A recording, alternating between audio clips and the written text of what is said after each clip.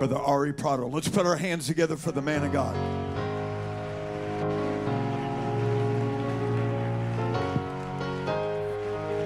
Let's give the Lord a great big hand clap of praise.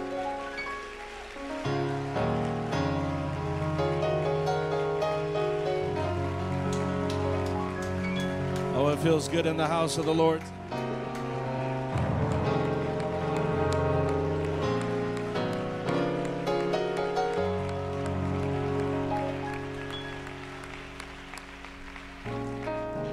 If you have your Bibles, the book of Deuteronomy, the 31st chapter, and as you're going there, I want to give honor to the Mayo family.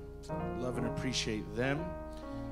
Also, I want to give special honor to the Cornerstone team, amen, that holds up the arms of their pastor and their pastor's wife, amen, and who's making this conference such a success. And love and appreciate Cornerstone Church. I'm so glad to be surrounded by so many friends and even church members from East Bay Bible Fellowship, but I'm glad to have my wife and my 2 daughters with me. Amen. God bless them. Amen. And I'm running on about 3 hours of sleep, and I could not sleep last night. And God's been talking to me, and I'll be glad when the service is over. Amen.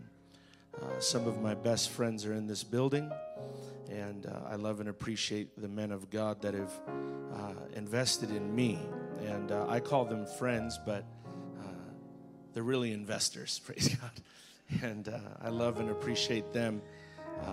They have all made my journey as a church planner a lot easier. Amen. And there's a lot of pitfalls I would have fallen into had it not been for some of my good friends in this crowd. And I love all the preachers that are preaching. They're all friends of mine. And I spent the other day praying for every single speaker, that God would use them to bless the Northwest. God bless the Northwest. Amen. God bless the Northwest. Deuteronomy 31 and verse number 27. Say amen when you have it. For I know thy rebellion and thy stiff neck. Behold, I am yet alive with you this day,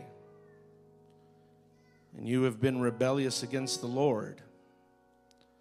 How much more after my death?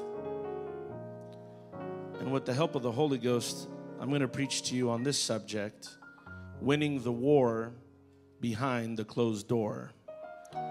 Winning the war behind the closed door.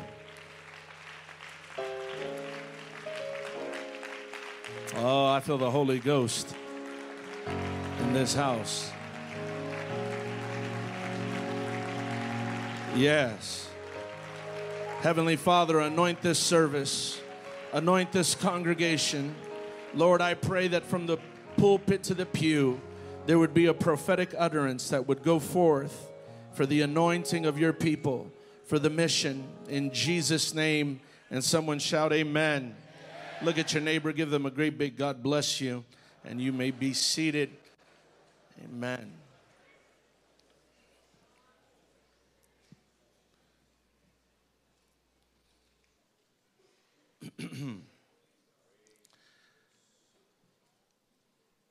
It is easy to read the first 5 books of the Bible and miss the depth and genius with which Moses writes.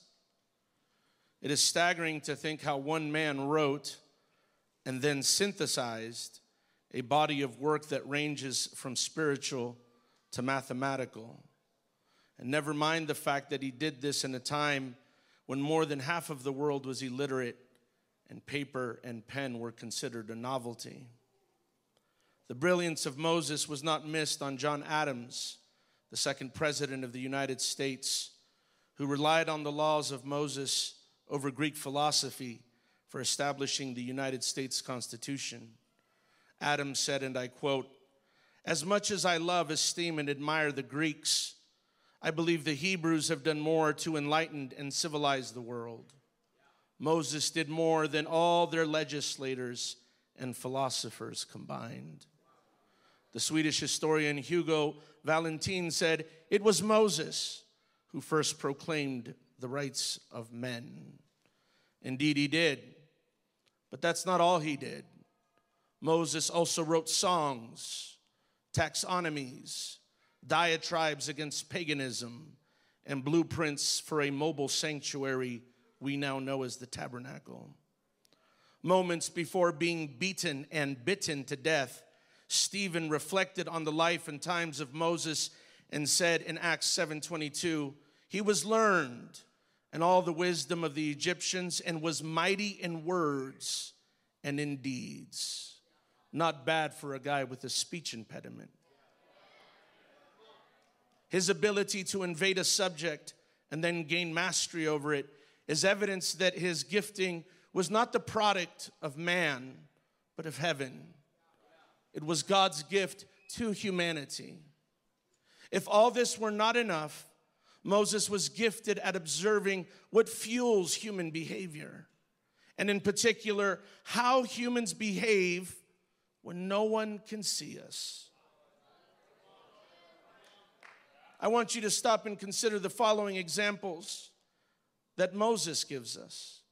In Genesis chapter 3, Eve talks to the serpent and then agrees to eat the forbidden fruit, knowing that Adam cannot see her. Adam, on the other hand, takes a handful of fruit thinking that God can't see him. And what do Adam and Eve do when God appears in the garden? Genesis 3:8 says, they hide among the trees. Why? In hopes that God would not see them. If you remember nothing else I say today, remember this. What you hide will make you want to hide.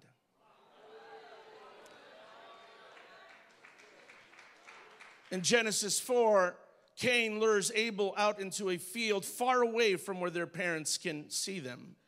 And he kills Abel. Thinking that no one sees him, he buries Abel so that no one sees him. But when God appears, Cain tries to hide among the trees too, just like his old man. But he's more sophisticated. Cain is a keeper of trees who keeps himself so busy earning a living, he doesn't have time to be his brother's keeper.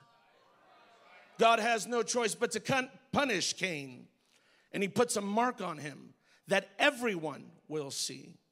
And when you want to do things you don't want people to see, this is precisely the kind of punishment you don't want. In Genesis 4:14, Cain has the audacity to tell God, everyone will find me. Modern translation, everyone will see me. Genesis 27, Isaac loses his ability to see, and his wife Rebekah, along with their son Jacob, lose their ability to see, that you're not supposed to take advantage of the blind. In Leviticus 19, Moses writes entire laws protecting the blind. Why? Because there's no telling what people will do to other people, including family, when they think no one can see them.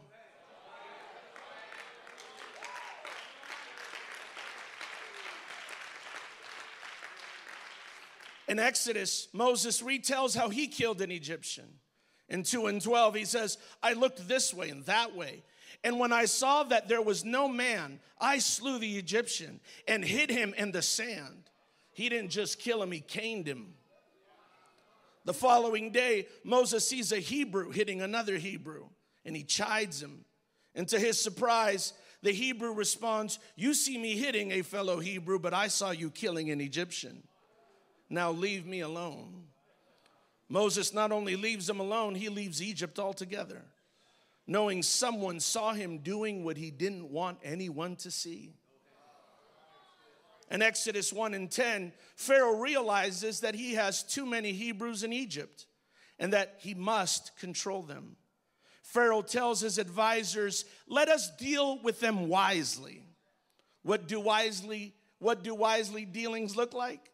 Verse 11 tells us, he sets taskmasters over them, not around them, not among them, over them, like cameras. Because when the whip can't get you to work, the sensation that you're being watched will have you working when no one's watching.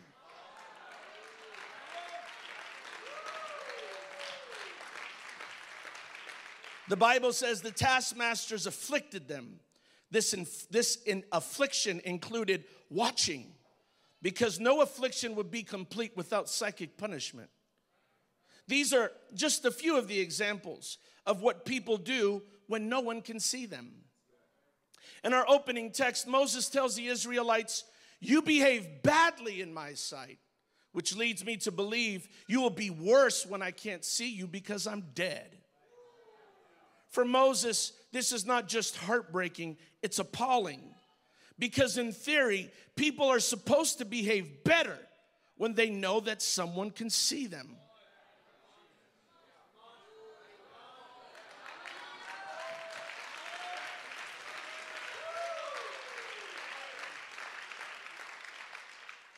We know this to be true. In preparation for this sermon, I read a study that was conducted in Europe. There was a particular region that was experiencing high levels of stolen bikes. The scientists put pictures of a man's eyes all around the bikes, or where the bikes were parked, with a simple little phrase beneath the eyes, we can see you. And guess what happened? Bikes stopped getting stolen.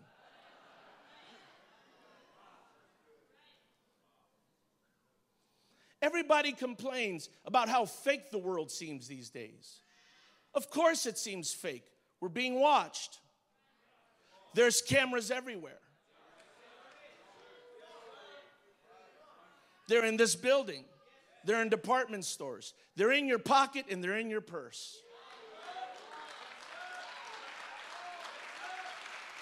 And so people don't behave according to reality or morality. They behave according to their audience. When everyone knows they're being watched, everyone's on their best behavior, even when it's not their behavior.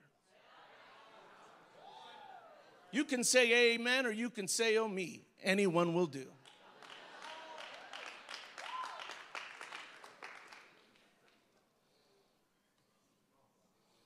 But this is not the case for Israel.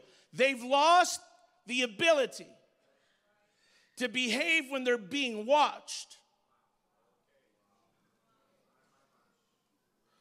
All throughout the Old Testament, God tells Israel over and over again in countless different ways, make sure that you are victorious in places where there are no viewers.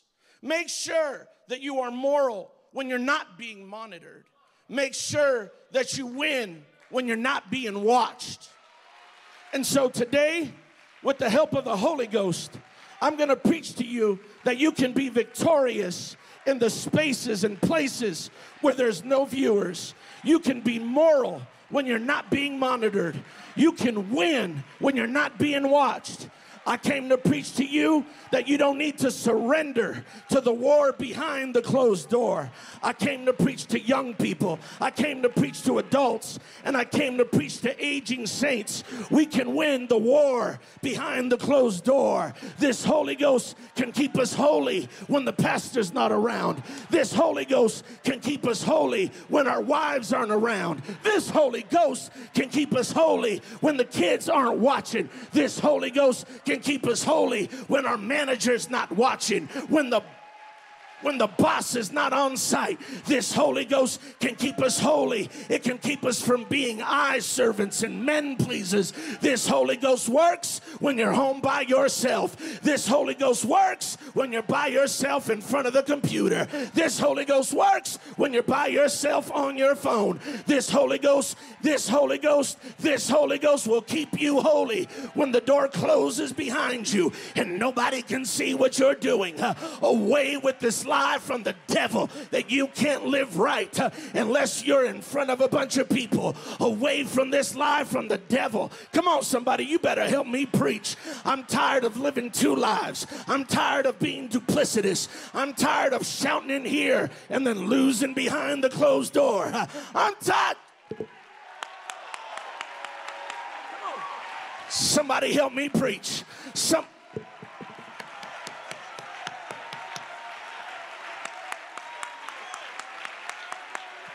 Oh, put your hands together. Not for the preaching, but for the victory behind the closed door. For the victory. Oh, Jesus.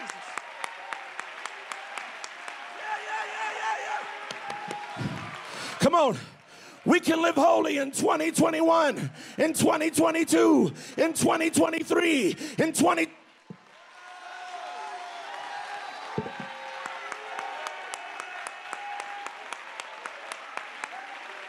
Oh, magnify Jesus. Magnify Jesus for the victory. Come on.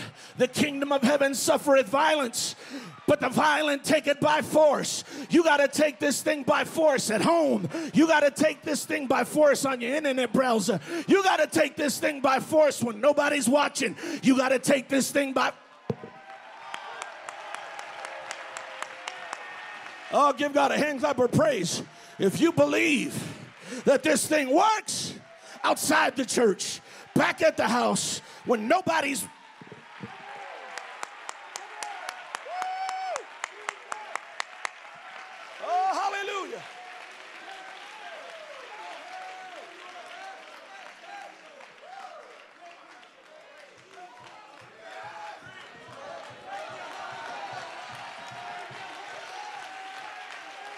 Oh,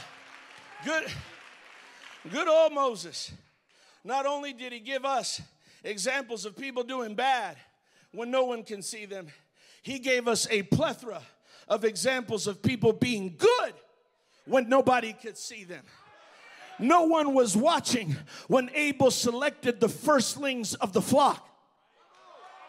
Oh, there was a morning when Abel walked out into the flock and he had to make a decision which one of these is the best one.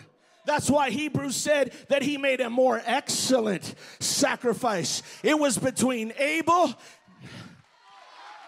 Adam wasn't watching. Eve wasn't watching. And as far as he knew, God wasn't even watching. And he had to select the firstlings. Hey, let me just tell you something. You can pay your tithes when nobody's watching. I know I'm going to lose half of you on that one, but that's okay. I'm going to keep on preaching this because I want the victory behind the closed door. I want to win when nobody's watching me write the check. I want to win. Come on. I'm not afraid to preach like this because I want God's people blessed. I want the Northwest blessed. And God doesn't bless us just because we come in here and lift our hands and patty cake for Jesus. God opens the windows of heaven when we reach deep inside and we pull out the firstlings of all that God has given us. Come on, somebody.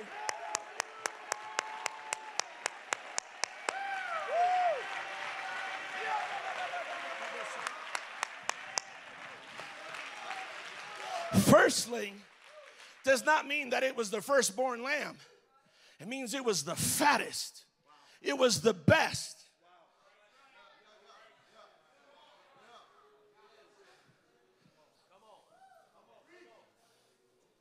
Nobody was watching.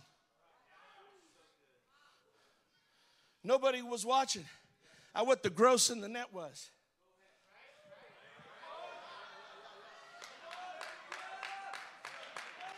I'm losing them, Brother Bracamani. I'm losing them. Hallelujah. I got about 5 folks with me right now.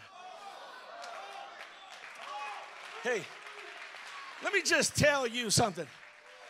A lot of folks don't even understand the difference between a tithe and 10%. You can give 10% at any time in your paycheck. A tithe is when you get it right off the top and you give God the very best. We're not tippers. We're tithers. We're not.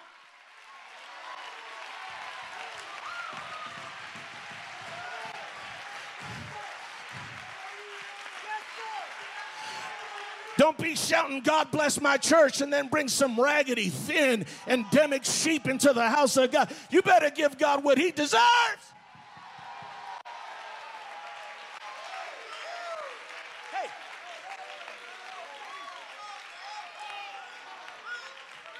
Hey, God knows I love every evangelist in this house. I am for you. This man is for you. We are pro-evangelist. We were both evangelists, but let me tell you something.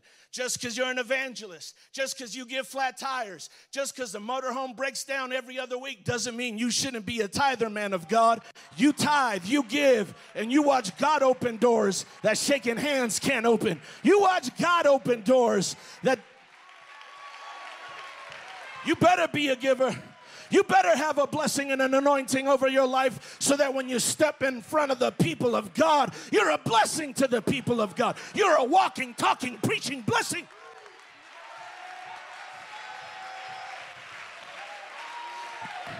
Come on. Come on, somebody.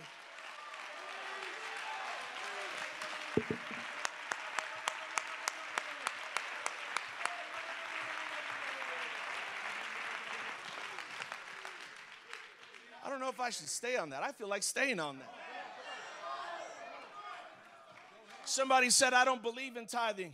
Sir, good brother, good sister, ma'am, let me tell you something. The first person to ever tithe in the Bible was Abraham, and he gave 10 of all his spoils, amen, to a man by the name of Melchizedek, a man who had no father and no mother. And the book of Hebrews tells us that Jesus is a high priest after the order of Melchizedek. And if Abraham went out to the world and came back and then gave Melchizedek, amen, 10% of everything he got out there, amen, how much more should we do, amen, for Jesus Christ?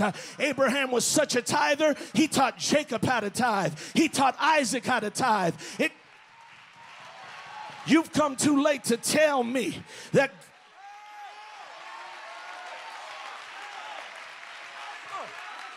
Come on.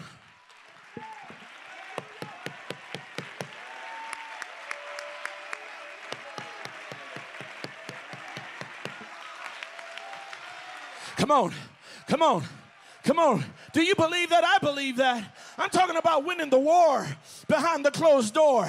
I'm talking about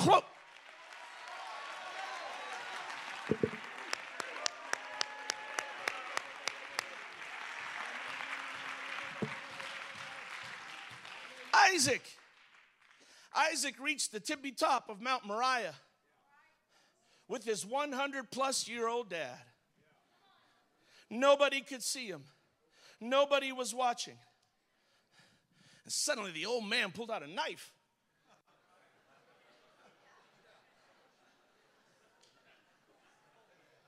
I think I did that too quick. He pulled out a knife.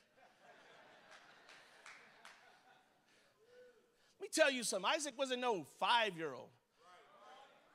He was like 30. I'm 43 and I wouldn't let a 100-year-old man pull a knife on me.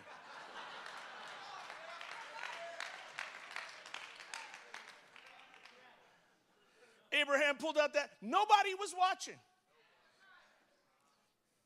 He could have manhandled the old man. Come down the mountain and said, I don't know what happened to him. He got winded.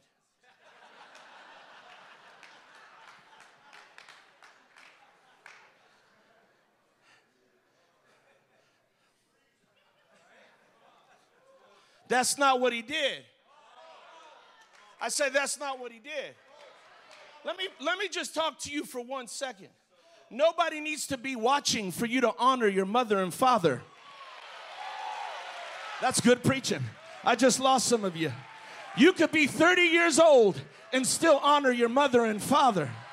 Your mother and father can be cantankerous. Your mother and father might pull a knife on you once in a while, but you can still respect.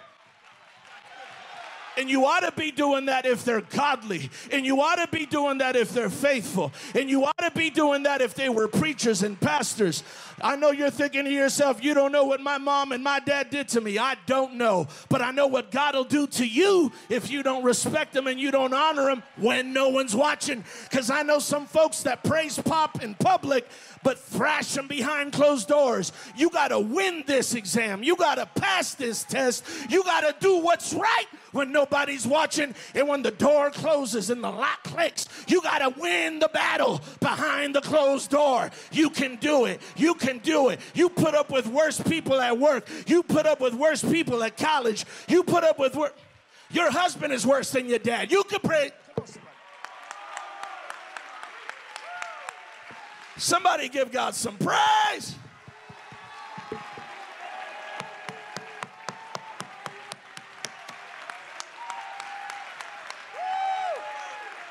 Praise him, praise him, praise him.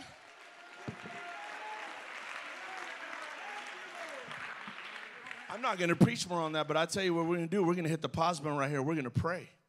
Because the Holy Ghost is talking to people all across this congregation right now. There are people under the sound of my voice. You have been assaulting your parents behind the closed door. Amen. Hallelujah. And God sent this preacher to tell you, don't do that. God's not going to bless that. God's not going to honor that. God will honor and bless the person that's able to retain a level of honor and respect towards their parents till the very end. I said till the very end. Till the...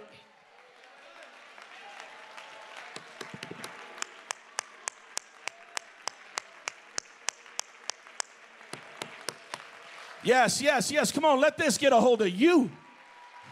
Let this.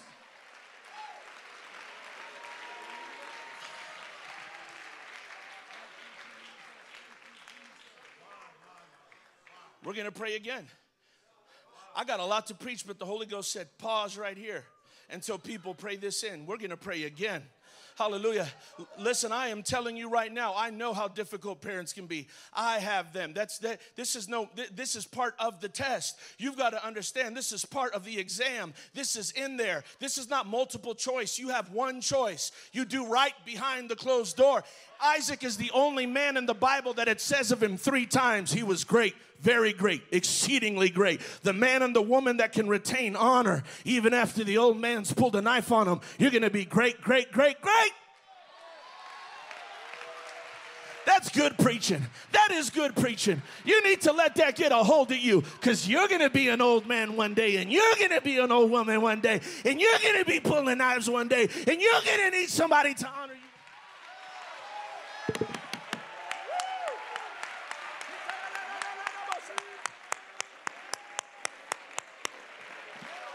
Hallelujah. Hallelujah. Hallelujah. Hallelujah. Obey your mother and your father that your days on the earth may be long.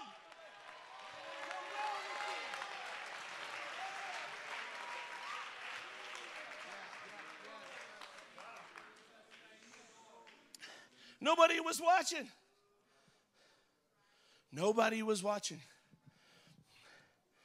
When Joseph was at Potiphar's house being tempted by his wife,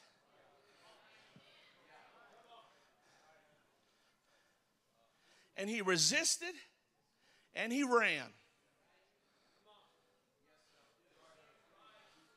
He didn't reason. He ran.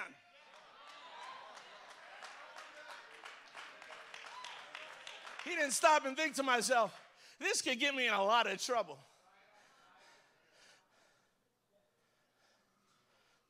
Without a Bible, without the Holy Ghost, without a church, away from his dad, away from his brothers, away from his mother.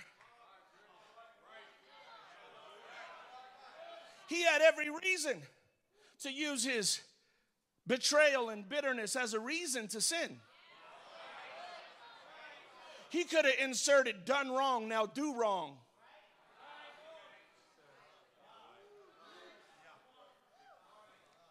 But any number multiplied by 0 is still 0. So you got to take the 0 out of there. And you got to say, it doesn't matter how bad I've been betrayed, how bad I've been hurt. There's no excuse to change just because nobody's watching.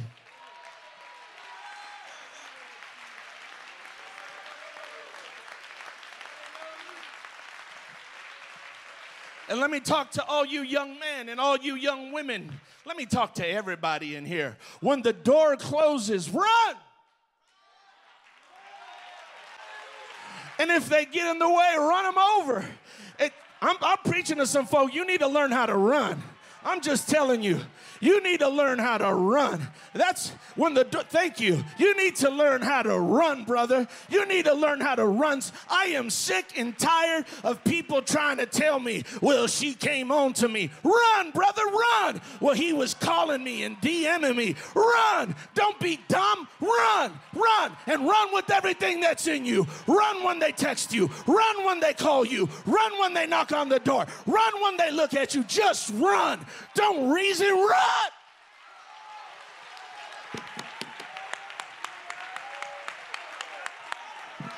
Come on. How you going to run for the choir and not run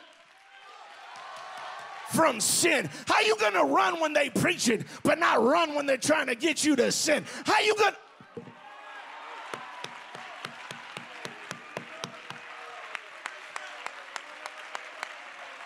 Come on. Come on. This is...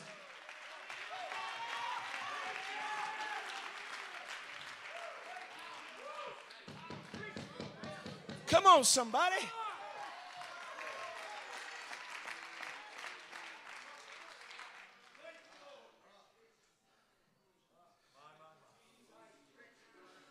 Nobody was watching when Pharaoh's daughter pulled Moses out of the water.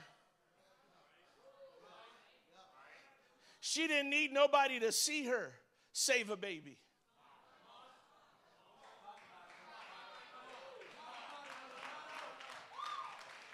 Listen, if nobody sees it, if it don't show up on Instagram,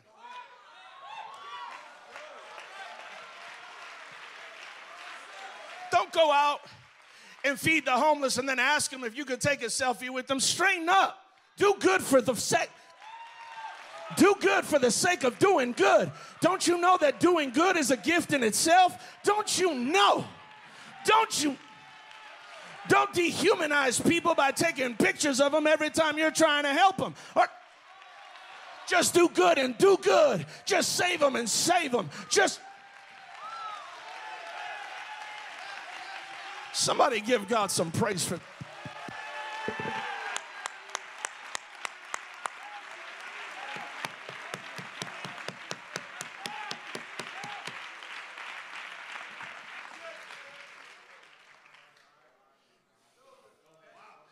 Nobody was watching. Nobody could see him. When Joshua stood in between Mount Sinai and the sinning Israelites, Moses left them at the foot of the mountain. Poor Joshua, raised in church, didn't even know what the sound of a party sounded like.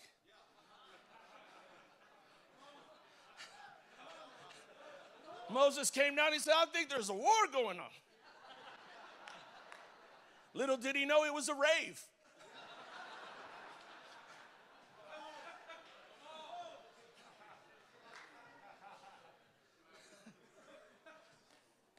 But let me tell you something about that young man. He felt that rip through his flesh. He felt that pull between Sinai and sin. And you know what he did? He didn't do anything for the sake of taking a picture later with Moses, talking about we did right.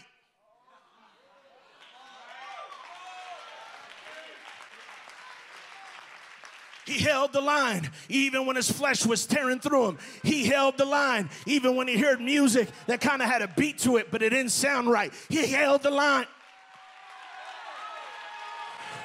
He held the line even when his cousins were fornicating. He held the line even when his brothers. He held. Well, come on, somebody. He held the line even when 7 members of his youth group were all smoking weed. He held the line even when they legalized weed. He held the line when everybody else was messing around in the Airbnb. He held the line.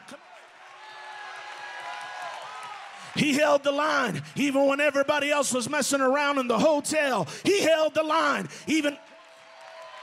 Y'all don't want to hear this. Somebody needs to.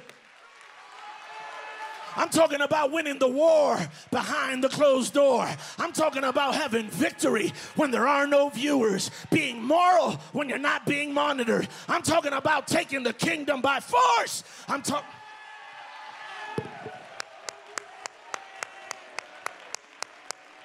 Praise him, praise him.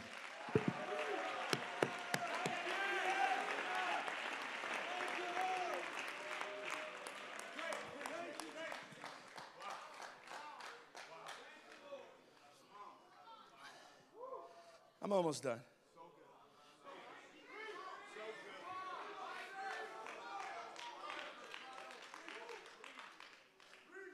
You know, there's this real interesting verse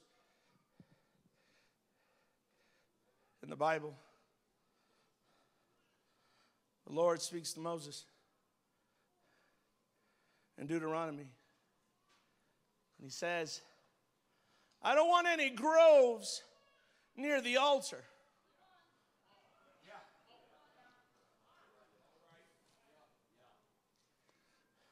It was a commandment.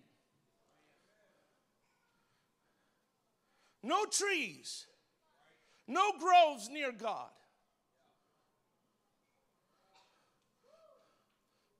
Before the tabernacle ever gets unpackaged, the landscaper's got to come out.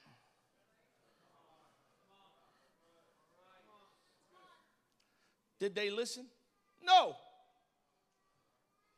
In Judges, there are groves. In 1st and 2nd Kings, there are groves. In 2nd Chronicles, there are groves. In Isaiah, there are groves. In Jeremiah, there are groves. In Micah, there are groves. There are 40 references to groves in the 39 books of the Old Testament, despite it being prohibited.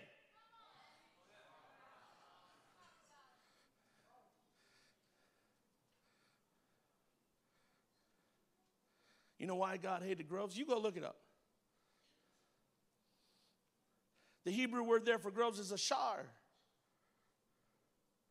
which was a female goddess. And her worshipers worshiped in the woods. You Northwesterners, listen.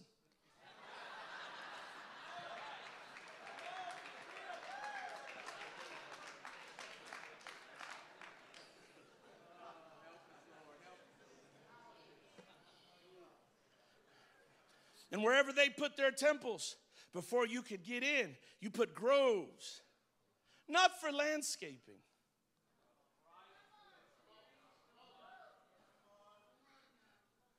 Not for tree hugging,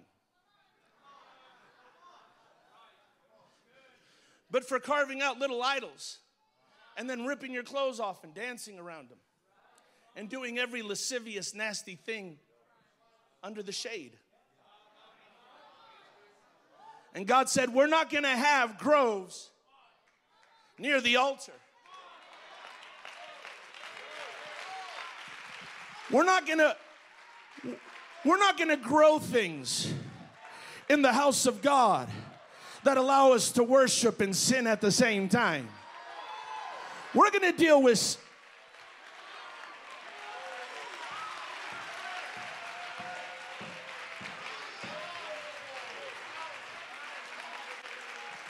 This is a church. This is a church. This is a church. This is where you come to get right. This is where you come to straighten it out. This is not where you come to find a honey. This is not where you come to find a man. This is not where you come to sow your wild oats. This is not where you come to test things out before you get married. This is where you come to get yourself together. And stop growing groves near God. Stop growing. You ain't hurt nobody but yourself. You ain't hurt nobody.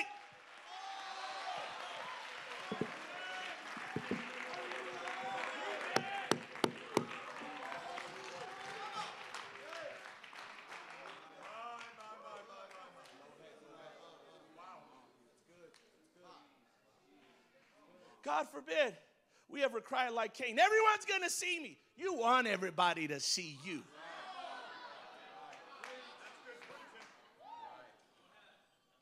Don't figure out ways to work the system.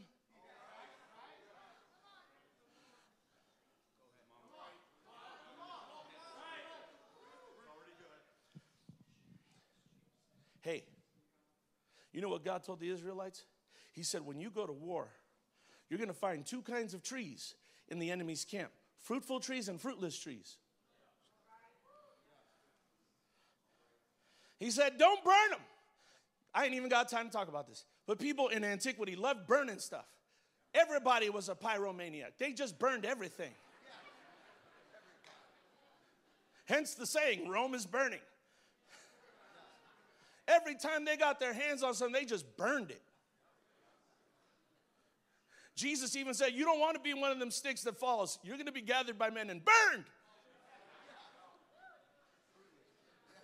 He just burned everything.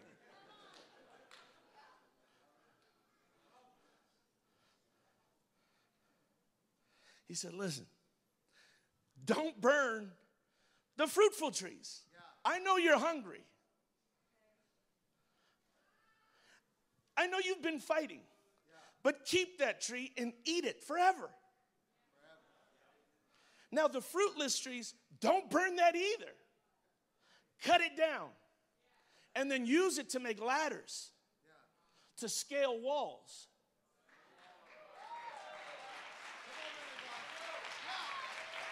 That's good. To scale the walls of the enemy's camp. I want you to put yourself in the enemy's feet for just 1 second. The worst thing in your house are fruitless trees. You don't know it, but one day they're going to be used against you. Because that's how God works. He'll take all the fruitless trees, he'll cut them down, and then he'll scale the wall of the city. Why do you think before Jesus came back to take Jerusalem, the first thing he did outside the walls of Jerusalem was curse a fruitless tree? He was making a spiritual message. He was sending a signal. I'm taking over this city. It's mine.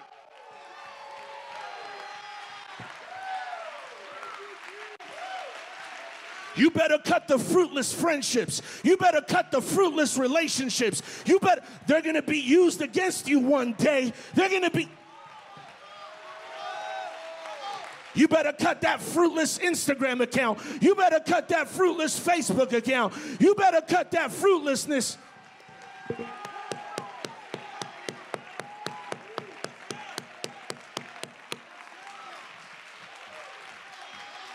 Oh, somebody praise Jesus if you believe.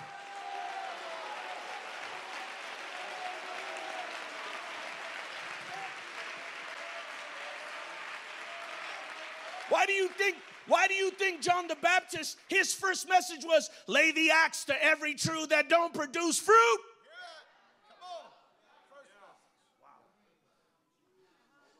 Because this is what you'll use to scale walls spiritually. This is what you'll use.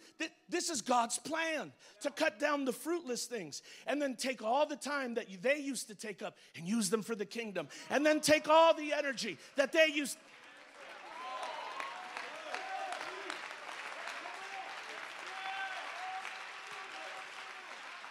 But we want to grow groves and water fruitless trees. I do it. You do it. We do it. We can stop doing it.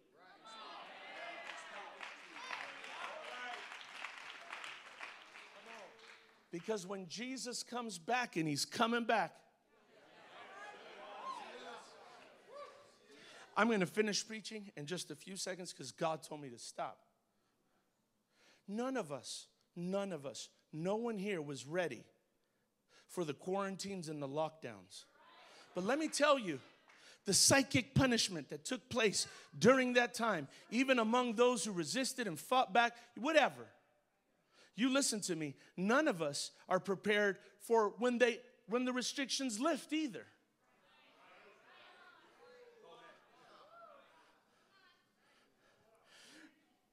I'm watching it right now. I'll leave everybody else out of it. I'm watching it right now.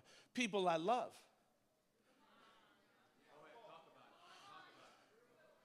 Feeling like we're out. You ain't out.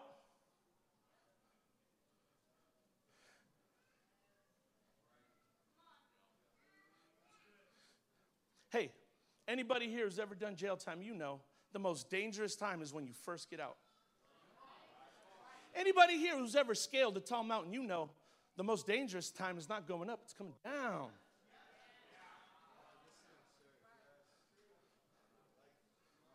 You got to keep yourself.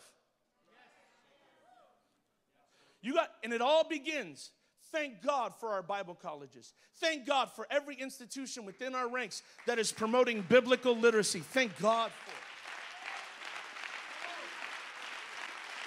But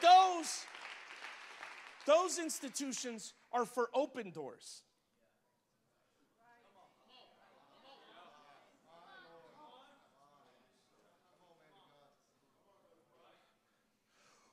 We have a battle that we have to win behind closed doors. And institutions can't do that.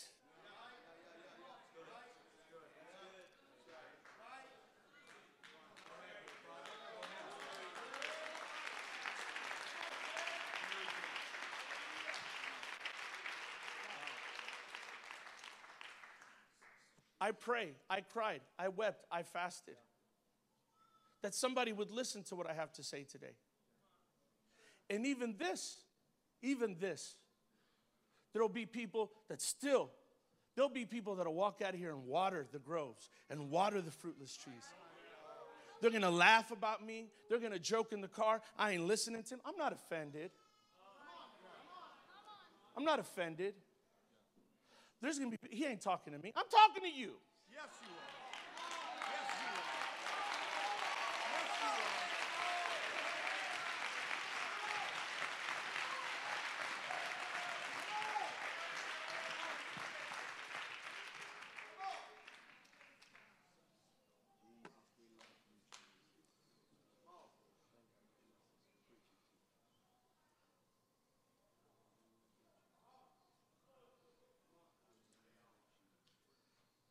There has to be something in you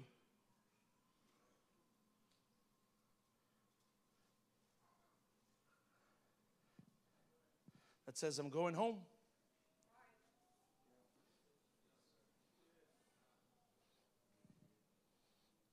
I have people tell me all the time, Pastor,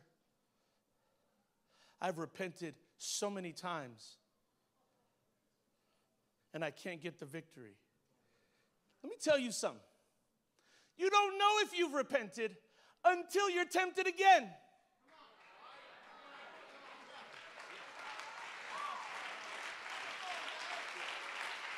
You can confess, you can cry, you can be forgiven and cleansed of all unrighteousness, but God grants repentance. And that repentance needs proof, or as John said it, fruit.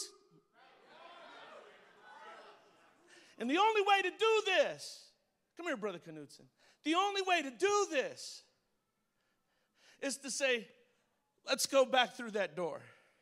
That's good preaching. Let's close that door. Don't be afraid, son, when the lock clicks. We got this.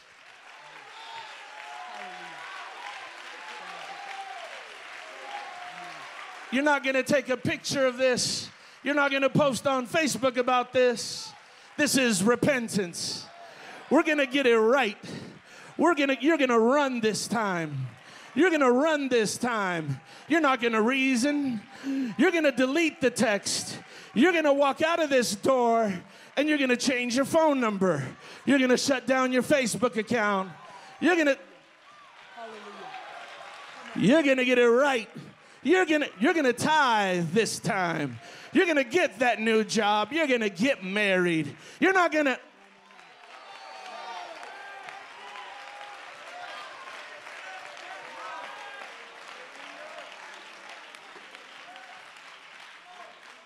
I had a young lady, young woman in our church.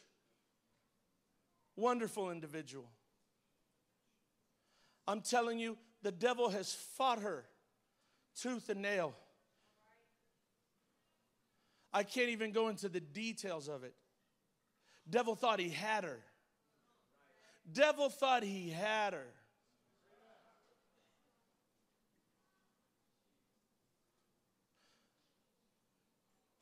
And she stepped out. And she stepped into the church. And every devil that thought he had her came out furious. And he waited until the doors closed. And the call of the wild started going out. But she didn't listen.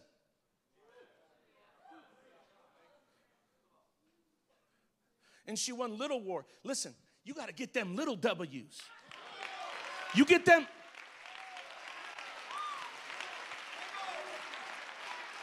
Folks don't get it. Folks don't get it when they come in the pastor's office crying, talking about they struggling. And pastor says, listen, I want you to wash your car every week and wake up by 7. And they're scratching their head thinking, pastor crazy. Pastor's trying to get you that W, friend. Pastor's trying to get you on a roll of doing right.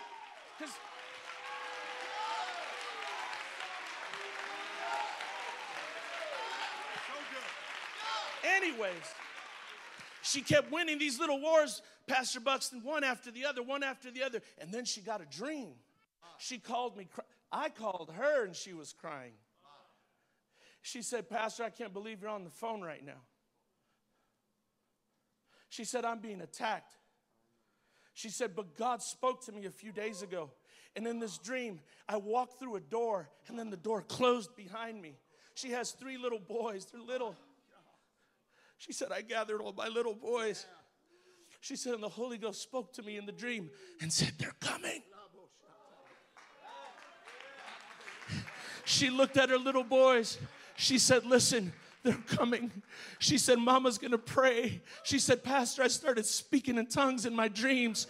She said, and I told my little boys, just pray with Mama. She said, they're coming, but they can't touch us. They're coming, but they won't get us. She said,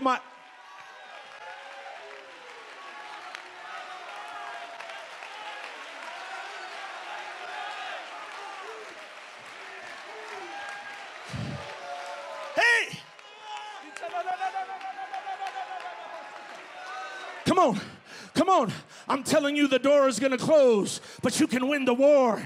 Amen. You need to gather your babies. You need to gather yourself. You need to gather your spouse, and you need to begin to pray. They're coming, but they can't hurt you. They're coming, but they won't win. They're coming.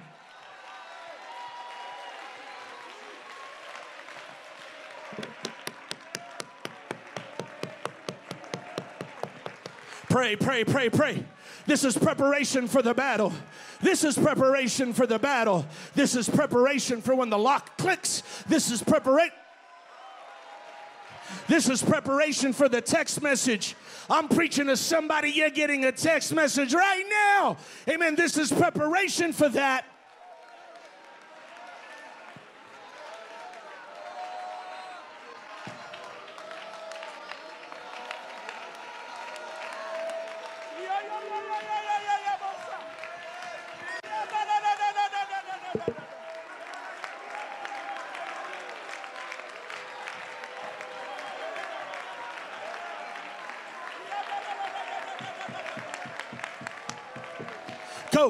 Go. Get the armor of God on. Get the armor of God on. Get the helmet of salvation, the breastplate of righteousness, the shield of truth. Come on, the sword of the Spirit. Get your feet shod. Get your loins girded.